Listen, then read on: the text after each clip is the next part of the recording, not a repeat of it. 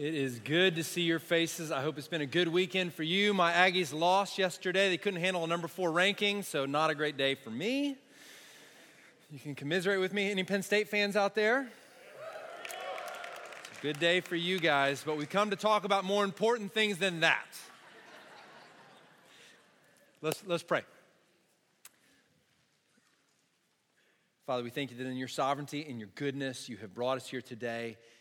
And as we just sang, that one day the trump will sound, the clouds will part, Lord Jesus, you will descend, and we will be able to say on that day, it is well with our soul, because we have been covered by your blood and gifted your righteousness. And so rather than shrinking from your appearing, we'll be able to embrace and shout out that we are glad that you are appearing and returning. And so, Lord, I pray today that you would point us towards the truth of your word, that you make me faithful in proclaiming it. Lord Jesus, I pray that the result of our time together today would be that we'd be encouraged, that we'd be convicted where we need to be convicted, that we'd be reminded that we are loved by you, and that it would change who we are and the way we live. We pray it, Lord Jesus, in your name and for your sake. Amen. If you've got your Bible, turn with me to 2 Corinthians chapter 5. We are going to pick right up where we left off in our study of the book of 2 Corinthians. If you're just joining us or it's first time here, we've been going through the book of 2 Corinthians where I hope we're learning a lot about this, what it means to be strong when we are weak. That is one of the themes that runs throughout the book. Let me ask a very important question. Have you ever played the game, what superpower would you have if you could have any superpower? Yes, absolutely, you played that game. All right, so just out of curiosity, how many have answered that question? You want to fly. You want to soar like a bird. Yeah, that's a pretty good one. Absolutely. How many of you said, super strength? Anybody say super strength? No, that's not a popular one. Okay, awesome. Anybody invisibility? Anybody want to be invisible? Yes, that's weird and a little creepy. So mental health professionals, just kind of glance around and just notice who, they'll be waiting for you in the lobby afterwards. No, I have a friend, and he is one of my dearest friends, Bill Wilson, just a great dude, one of my favorite people. He has one of the weirdest answers to this question ever that I discovered when we led a small group of high school students together, and we asked this question of them, and they answered things like you just answered, fly, invisible. All this. He said, my superpower I want to be able to shoot any liquid out of my fingers. Which I thought was weird and a little gross. I was like, and he said, no, think about it. Gasoline, you never have to worry about filling up your car again. Nachos at the game, you're covered. I was like, dude, that's weird, man. That is weird. So here's the thing I was thinking about this week. Not just about superpowers, because we play that game and it's a little silly and it's fun. But the reality is this, is that you and I, if you're a follower of Jesus, if you're in Christ, you have been given something that's better than any superpower that you could hypothesize about getting. You have something better than invisibility, better than super strength, better than being able to fly. What you have been given in Jesus Christ is the ability to see into the spiritual realms, the spiritual realities that lie underneath and behind the physical realities of our world. Did you know that? Did you know that when you came to Christ, he opened your eyes and gave you the ability to see things that you could not see before? That now you look at things entirely differently. I hope that's been your experience if you've come to Jesus, that all of a sudden, things that once looked one way now look very different. That you used to see things in one capacity, and now in Christ you see them entirely differently. That you see people differently than you once saw them. That you see the events of our world very differently than you once saw them. Things that used to make you fret and worry, now you are reminded that behind all of it is the sovereign hand of God, and you fear not any longer. That you used to treasure things of this earth as if you couldn't live without them. And all of a sudden your spiritual eyes were open and you realized that maybe they're not so important. That there's something else lying behind and underneath those things that they're pointing to that's even more important. In Christ, you have the ability to see with spiritual eyes. You have the ability to see what lies spiritually behind and underneath every physical reality in our world. That's a remarkable thing, isn't it? That's a remarkable gift in Christ. Let me give you one example of that. Marriage is a great example of that. Now, before we came to Christ, we looked at marriage and we thought to ourselves, maybe this is just something people do when they're in love. It makes them happy, and that's what they're about. They just want to be happy, so they get married, and they can't imagine being happy without this person. Certainly, marriage does make people happy, right? That's a good thing. But perhaps we've also looked at marriage and we thought just societally it makes sense for human beings to create an institution called marriage to make stable families, because stable families will help societies thrive. So just sociologically, it makes sense that we would create something called marriage. Maybe that's the way we once looked at marriage. And then we came to Jesus and we saw the spiritual reality lying underneath and behind marriage was actually not that it was created by men to create more stable families. It was created by God to represent what it was going to be like when he redeemed a bride for himself called the church through the blood of his son, Jesus Christ, the groom. And he was going to enact for all time in front of all of us a drama played out through marriage, reminding us of the spiritual reality of our world, that Christ loves us, his church, the way a husband loves his wife, loves his bride. And so when we look at our marriages, it changes everything about the way we see them. It changes how we define marriage. It changes what we think the purpose of marriage is. Then it changes the way we live inside of marriage because we don't see the way we once saw. Now we see something underneath and behind it of profound importance. And in Christ, you have that. And it's greater than any superpower you could ever hypothesize about having. Isn't that good? Isn't that true? Isn't that right? Now, here's what I want to point you to today. As we look at 2 Corinthians chapter 5, we're going to look at verses 14 through 21. And the thing we're going to see is that this text is actually all about what I've just been talking about. It's all about this idea that we have the ability to see things in a way that we once did not see them.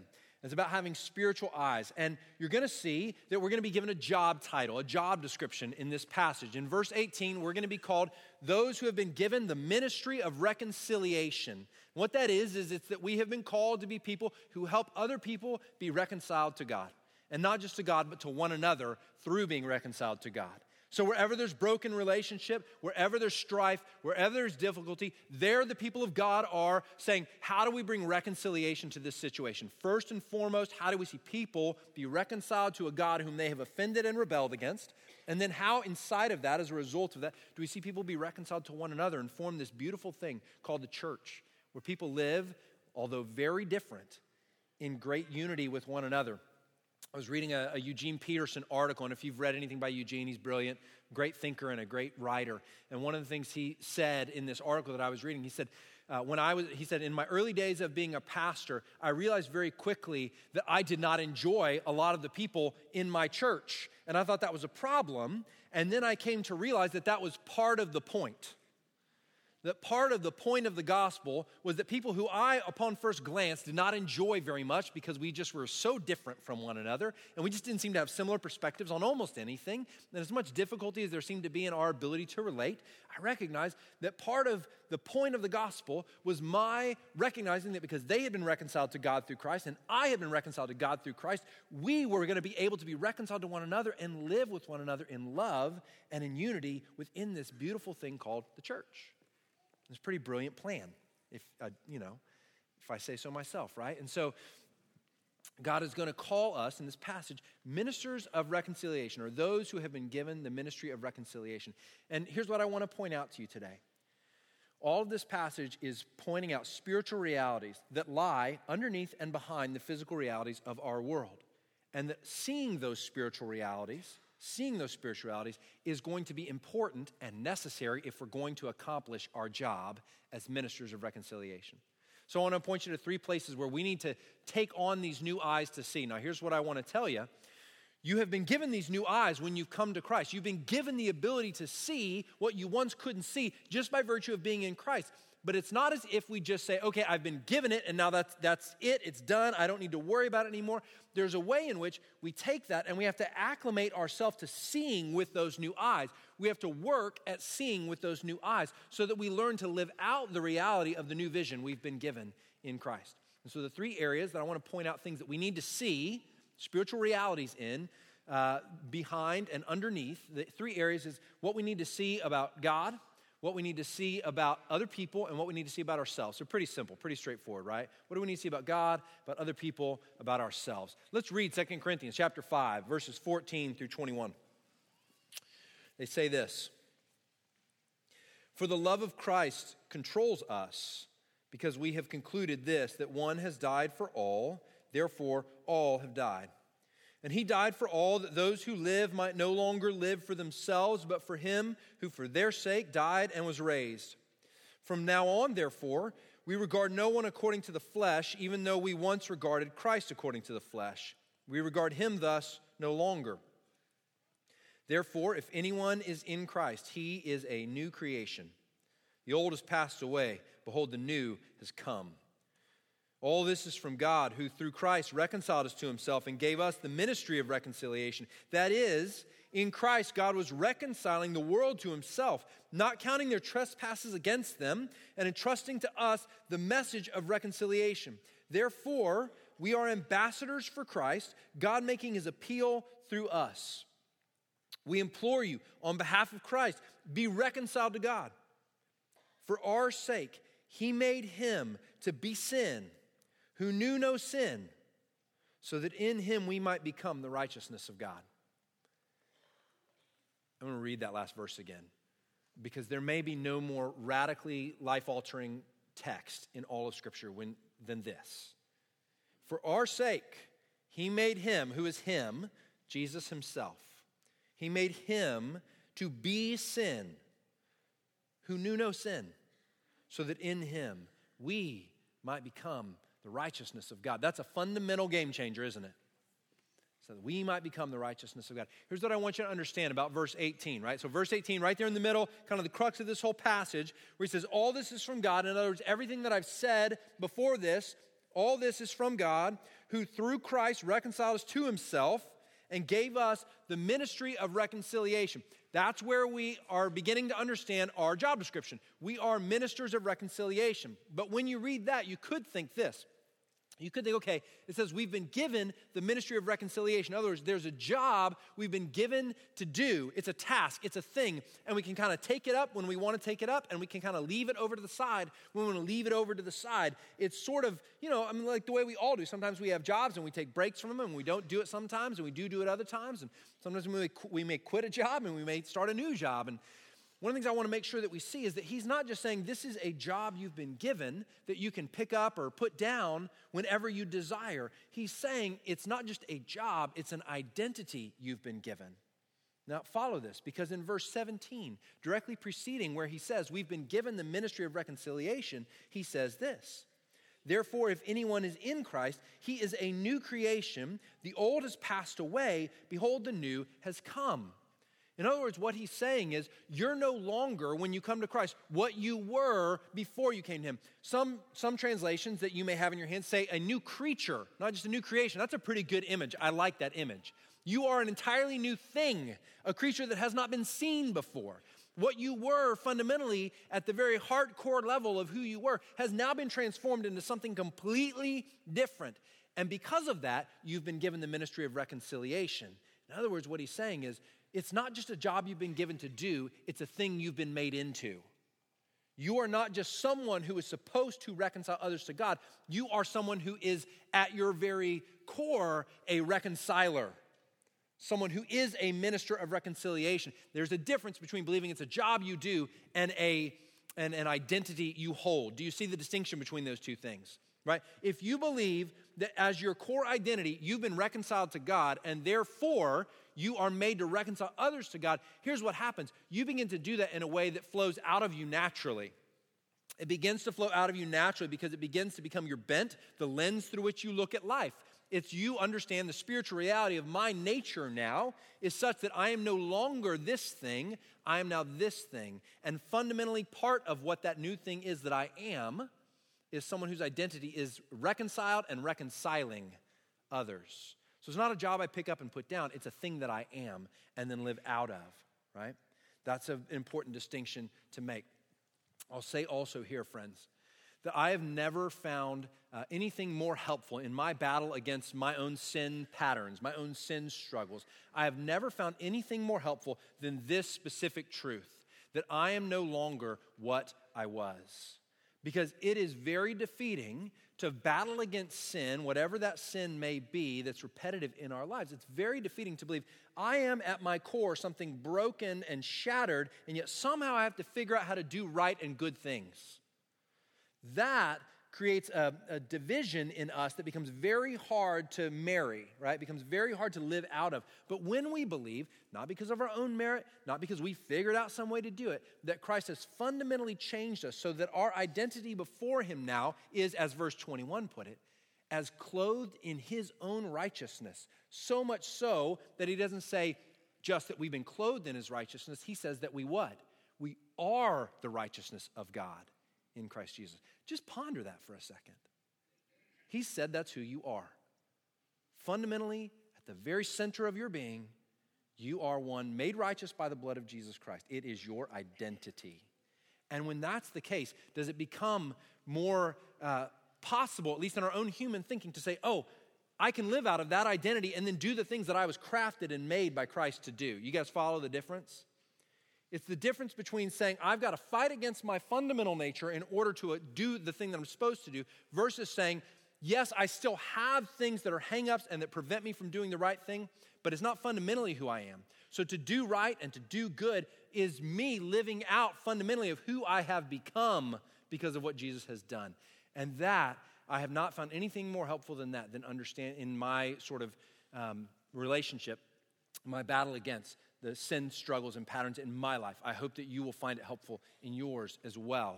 So now let's look at these three things that we said we want to talk about, okay? The first is this: what is it that we need to see about God from this text that will help us become better ministers of reconciliation, people who are helping other people be reconciled to God? The first is this, and perhaps in this text, the one thing I want to highlight about what we need to see about God is this: he wants to forgive. He wants to forgive. Now, you may hear that and you may think, Trent, yeah, I mean, that's kind of a no-duh. I knew that, right? He wants to forgive. But I want to point out two things. Most of us live as if we're not sure that God really wants to forgive. I think some of us think maybe that he has to because Jesus has died, and therefore he's like obligated to forgive us for the sins we continue to struggle with, but he does it begrudgingly. That's a disposition I find in many of my brothers and sisters, rather than the perspective that God is going to great lengths in order to forgive. And I also want to point out that I've come in contact with on a regular basis, and I bet you do too, people who live their whole lives not really sure if they could or should be forgiven by God, or if they could be or would be forgiven by God, perhaps I should say. Have you had a friend who goes through life just wondering, like, I don't know, is God merciful? Would God forgive? And they have in their mind that thing from 10 years ago that they've never let go of, that is absolutely wrapped them up and defined their identity because they did it, and they can't ever imagine that they could be untethered from the weight of that thing that they have done. And as ministers of reconciliation, one of the great joys of the things that we get to proclaim that we have seen with our spiritual eyes is that God is not just begrudgingly forgiving, but that he wants to forgive and has gone to great lengths to make forgiveness available to anyone who would take it. And you and I need to be deeply convinced of that. Look at what it says here. A couple of verses. We're kind of jump around a little bit. But let's point out in verse 18 first that he says, all this is from God who through Christ reconciled us to himself and gave us the ministry of reconciliation. Now here's what he's saying there in verse 18. Everyone who has been reconciled becomes someone who is made to reconcile others to God through Christ, to point them to the opportunity to be reconciled to God. So here's what that means is that he didn't just say, I'm going to take a few of the folks that I reconciled to myself and I'm going to make them the ones who I'm going to sort of tap out as my special like Navy SEAL team of reconcilers.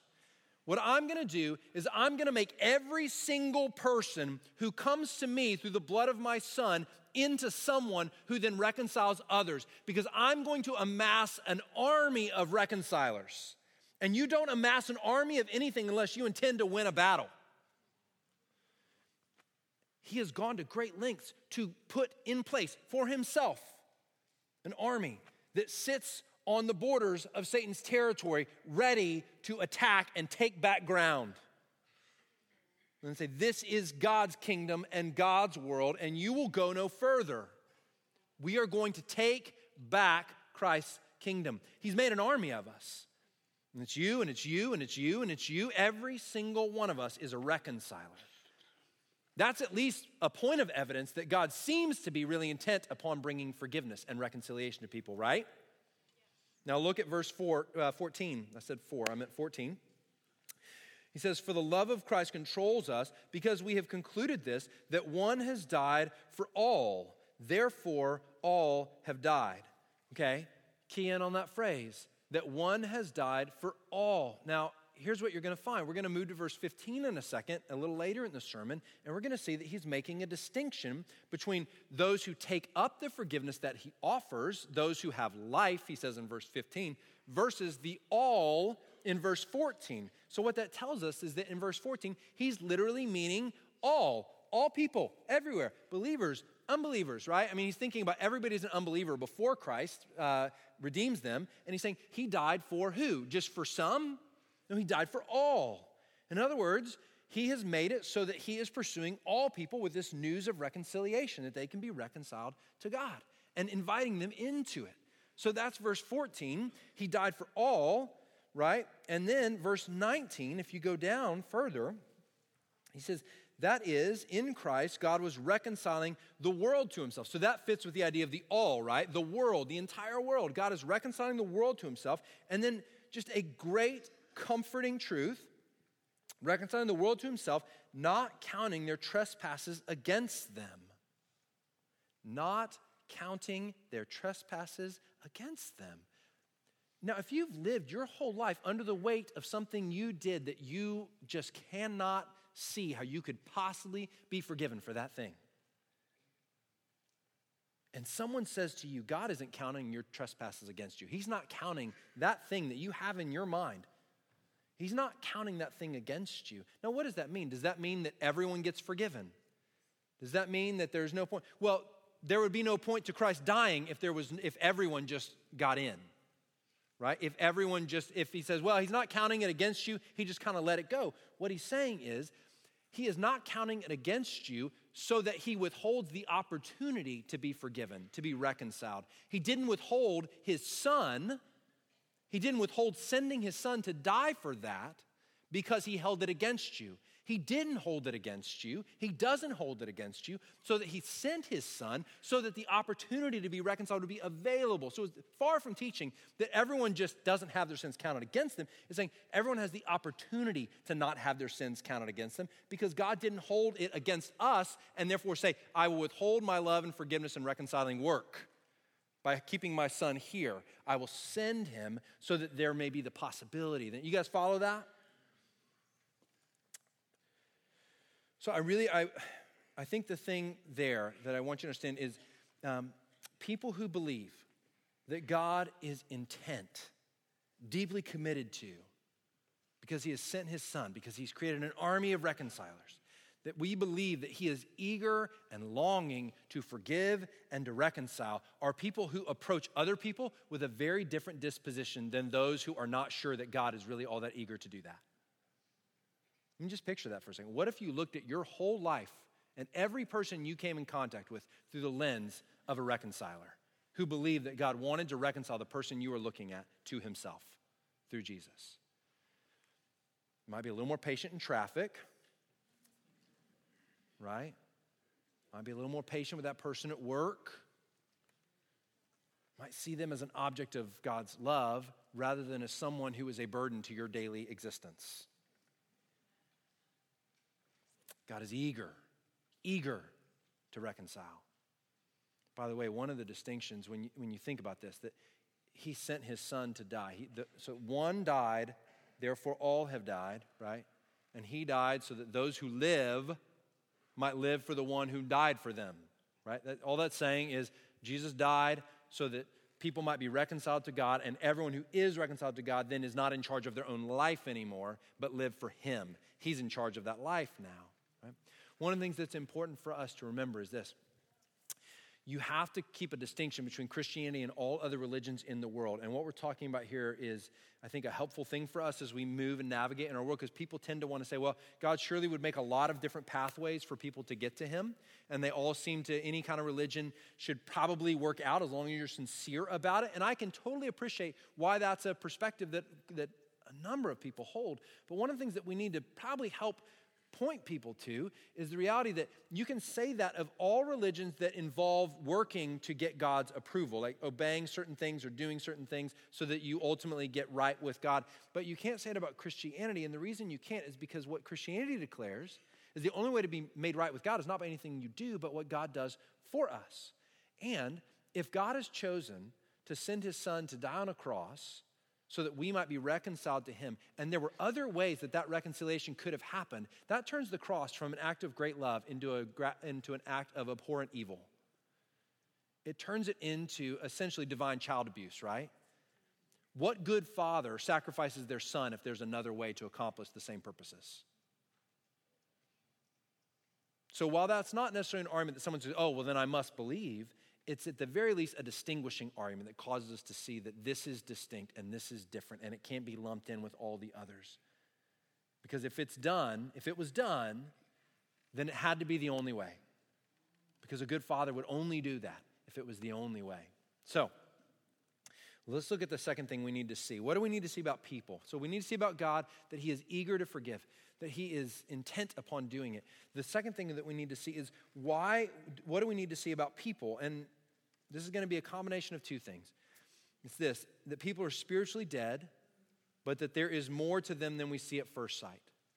That people are spiritually dead, but there is more to them than we see at first sight. Look back at verse 14 again. I'll show you what I'm getting at here.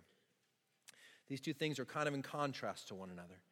In verse 14, he says, for the love of Christ controls us, because we have concluded this, that one has died for all. That's what we've said so far. Then he says, therefore all have died. Now, here's the interesting point about that. Some folks look at that and they say, okay, Christ died, and therefore the conclusion from seeing that Christ died is that all have died. And they look at that and they say, well, just to be a little technical with you for a minute, you got to kind of get your eyes rooted in the text. So let's put it up on the screen, gang, so that we can see verse 14 and 15. And I don't know if we can put them together. It would be great if we can put 14 and 15 together up there. If not, hopefully you got your Bibles in front of you. When it says that, verse 14, he's talking about all. In other words, all people, right? And he says that Christ died for all. One died for all, therefore all have died. And you might look at that and say, well, what does it mean? How do you draw that conclusion? That all have died because one died? Perhaps what he's talking about there is the idea that everyone who comes to Jesus is no longer in charge of their own life. They have to die to themselves in order to come to Jesus. So he came and he died. Therefore, all those who want to follow him, they have to die. But there's a problem with that, and it's this, is that in verse 14, he's already used the idea of all to talk about the entire world, all people, right? Those who are not his followers. So you can't take two words later and make the all at the end of verse 14 mean something different than the all three words before it.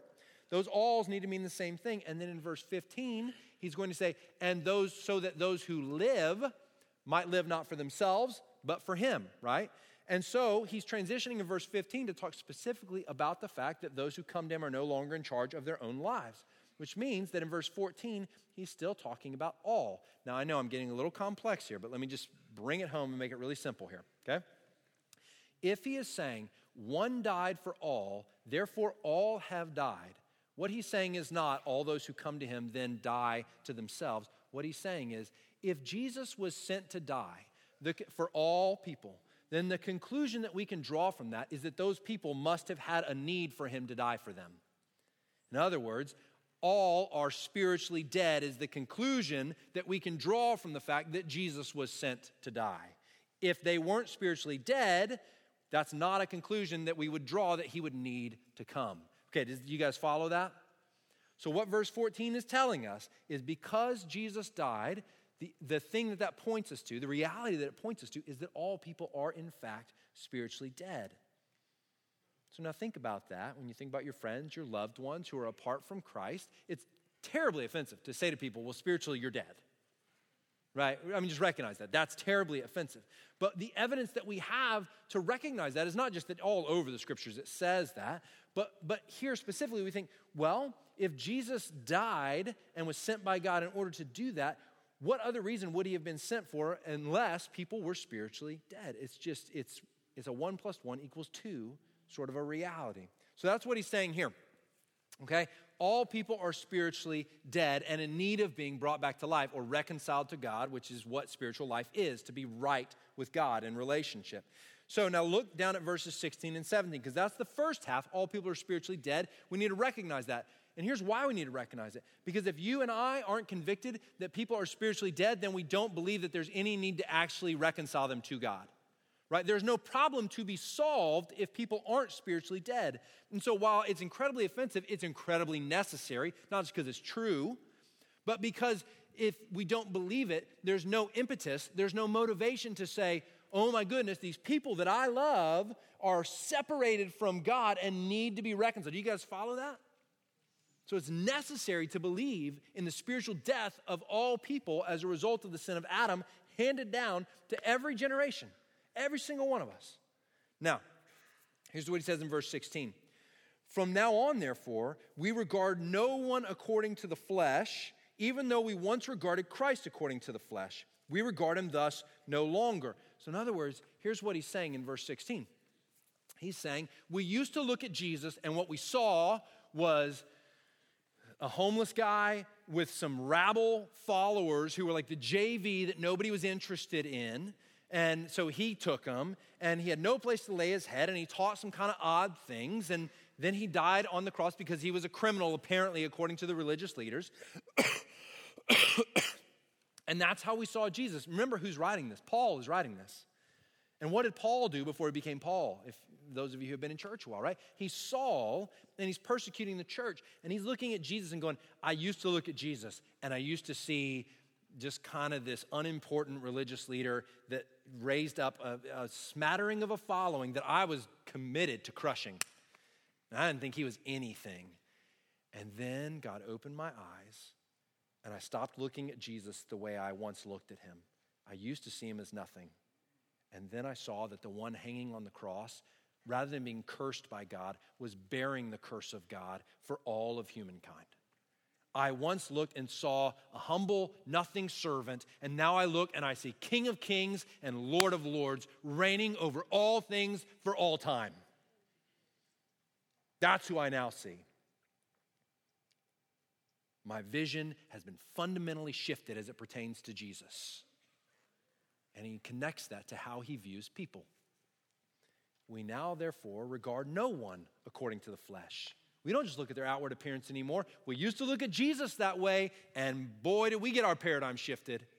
And now we look at people, and where we once probably saw dirty, insignificant, whiny, hard to love, complaining, getting in my way, and in the way of the accomplishment of all the things I want to get done with life, inconvenient, where we once saw that, now we see something entirely different. We see a people who God is wanting to reconcile to himself. We look at them in a way that we never looked at them before. And here's what Paul knows. Verse 17, following verse 16. Therefore, if anyone is in Christ, he is a new creation. Now, most of the time, if you're familiar with that verse, what we do is we apply it to ourselves. And we say, I'm in Christ, therefore I am a new creation. That is true, and it's good to be reminded of. In fact, I did it at the beginning of this sermon, didn't I? I reminded you are a new creation. But in the context of this passage, Paul is not first and foremost thinking of himself as a new creation. Who's he thinking of? The people he's talking about in verse 16. We don't regard anyone according to the flesh. We see the possibility of all of these people being reconciled to God, and we no longer see them through the lens of just ordinary people. We now see them through the lens of people who can become something in Jesus that is so profoundly beautiful and powerful that they could never even imagine what it is that they can be. We see who they can be in Jesus Christ, not what they are now. Now, you want to start looking at people that way? Would that be a good way for you to start looking at people? Would you love to have your vision changed and shifted so that when you looked at people, when you're walking through the crowded mall or driving down the highway or you're at the football game and you're bumping up against people left and right and you cut through the line, as it happened to me the other night, we moved through and the girl looks at me and goes, what am I, a turnstile? And I wanted to say turn and say, no. Because I don't regard you according to the flesh. That would have weirded her out. You are one that God aims to reconcile to himself. What a different way to see people.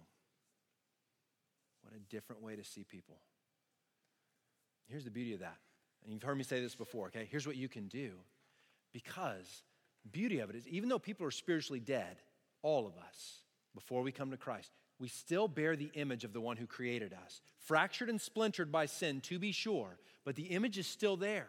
And so when you see kindness or patience or goodness or truthfulness or sincerity, when you see these things in people that are the mark that they're created by a good and holy God, you can begin to see the thing that will be absolutely transformed and magnified when they come to Jesus Christ and brought to its fullness and its wholeness when they come into Jesus.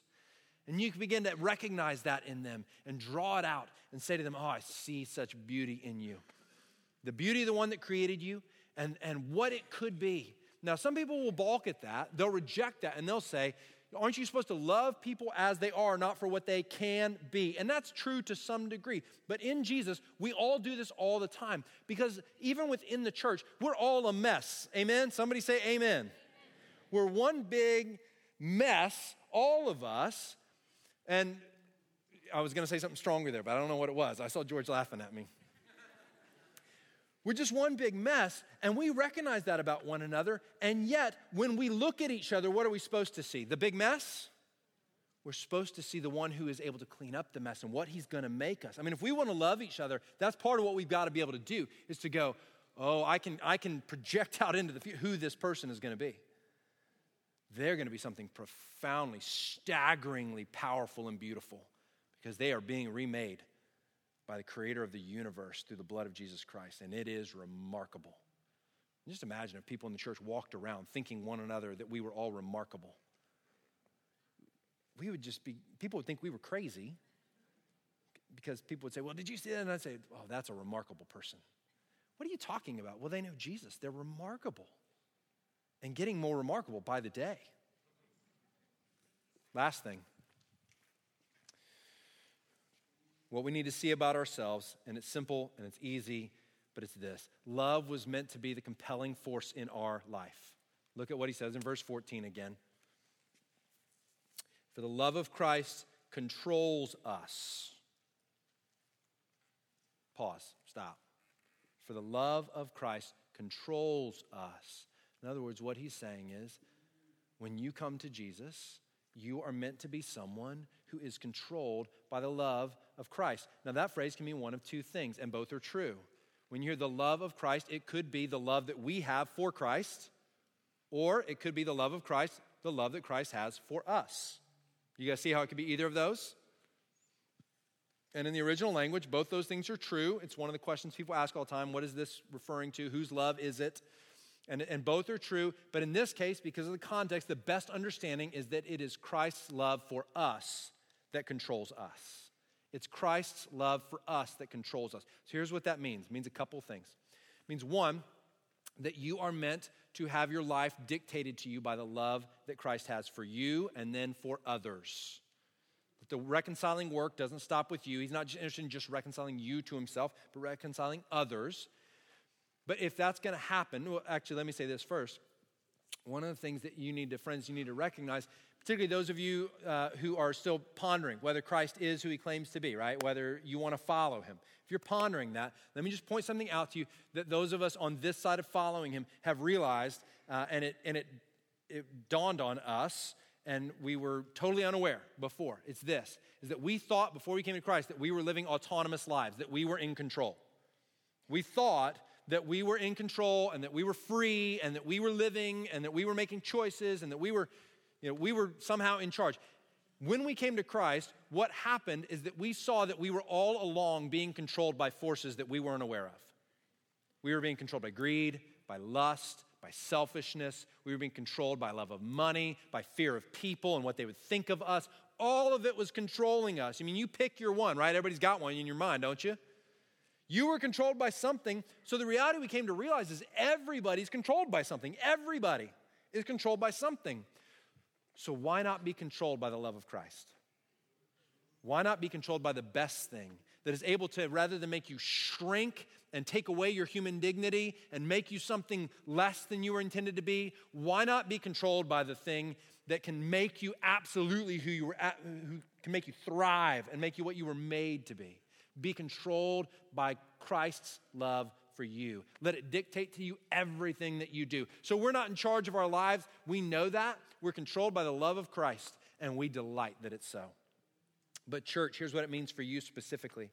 I have never seen a person who is good at this reconciling work that we've been given to see others reconciled to God through Christ. Never seen anybody who's good at it who is not deeply convinced that they are loved by God. I've never seen it happen, because you can proclaim a bunch of facts. You can say, well, Jesus died, he was the Son of God, lived a sinless life. Here's the evidence for the resurrection. You can do a lot of things, and you can but that is something very different than someone that deep down at the very core of their being is convinced that they are loved by a holy and pure and righteous God, and that he loves them no matter what. And the evidence of that love was the crucifixion of his Son. And the evidence that love will never fail to reach them is the resurrection of his Son. And so they are washed over again and again and again in the love of Christ. And when you know that you are loved by God for the sake of Christ, it changes everything. Nothing is the same when you know that you are loved. And friends, if you want to fight against sin and win battles, if you want to be a great reconciler, you've got to know that Christ loves you. You've got to know that you are treasured by him. You've got to know that that love will never cease and it will never fade. It will never wane. It will always be burning as white hot as it does now. And it won't be based upon how good you are that day or the next day or how lousy you were the day after that. It is based solely and completely on the finished work of Jesus Christ to purchase you for himself and to declare, stamp on you, loved one of God. Loved one of God. And people who know that and believe it become great reconcilers because they are controlled by the love of Christ. We get to come to the table today, which causes us to ponder the love of Christ and the specific act that was done so that we might know it. So ushers, why don't you come so we can take the bread and the cup.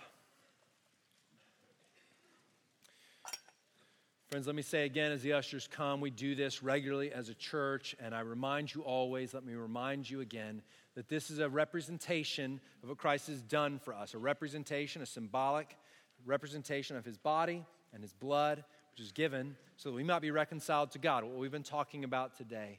Let me say, our friends who are with us today, who are searching spiritually, wondering whether or not you would take Christ and his offer to be reconciled to God, let me invite you to make this that day. But if today is not that day, if you still are considering, let us invite you to let these elements pass by, ponder, consider, pray, wait on the Lord, ask him. Ask him. He's drawing you. We believe deeply that you are loved by him, but we wouldn't imagine to want to make you partake of something you haven't yet believed in. So church, those who have believed, as you take these elements, let me invite you to do two things. We always are invited to ponder, consider our own sin, and to be sobered by the reality of the price that was paid so that we might be forgiven of the very sin that we ponder and consider and bring to the foot of the cross.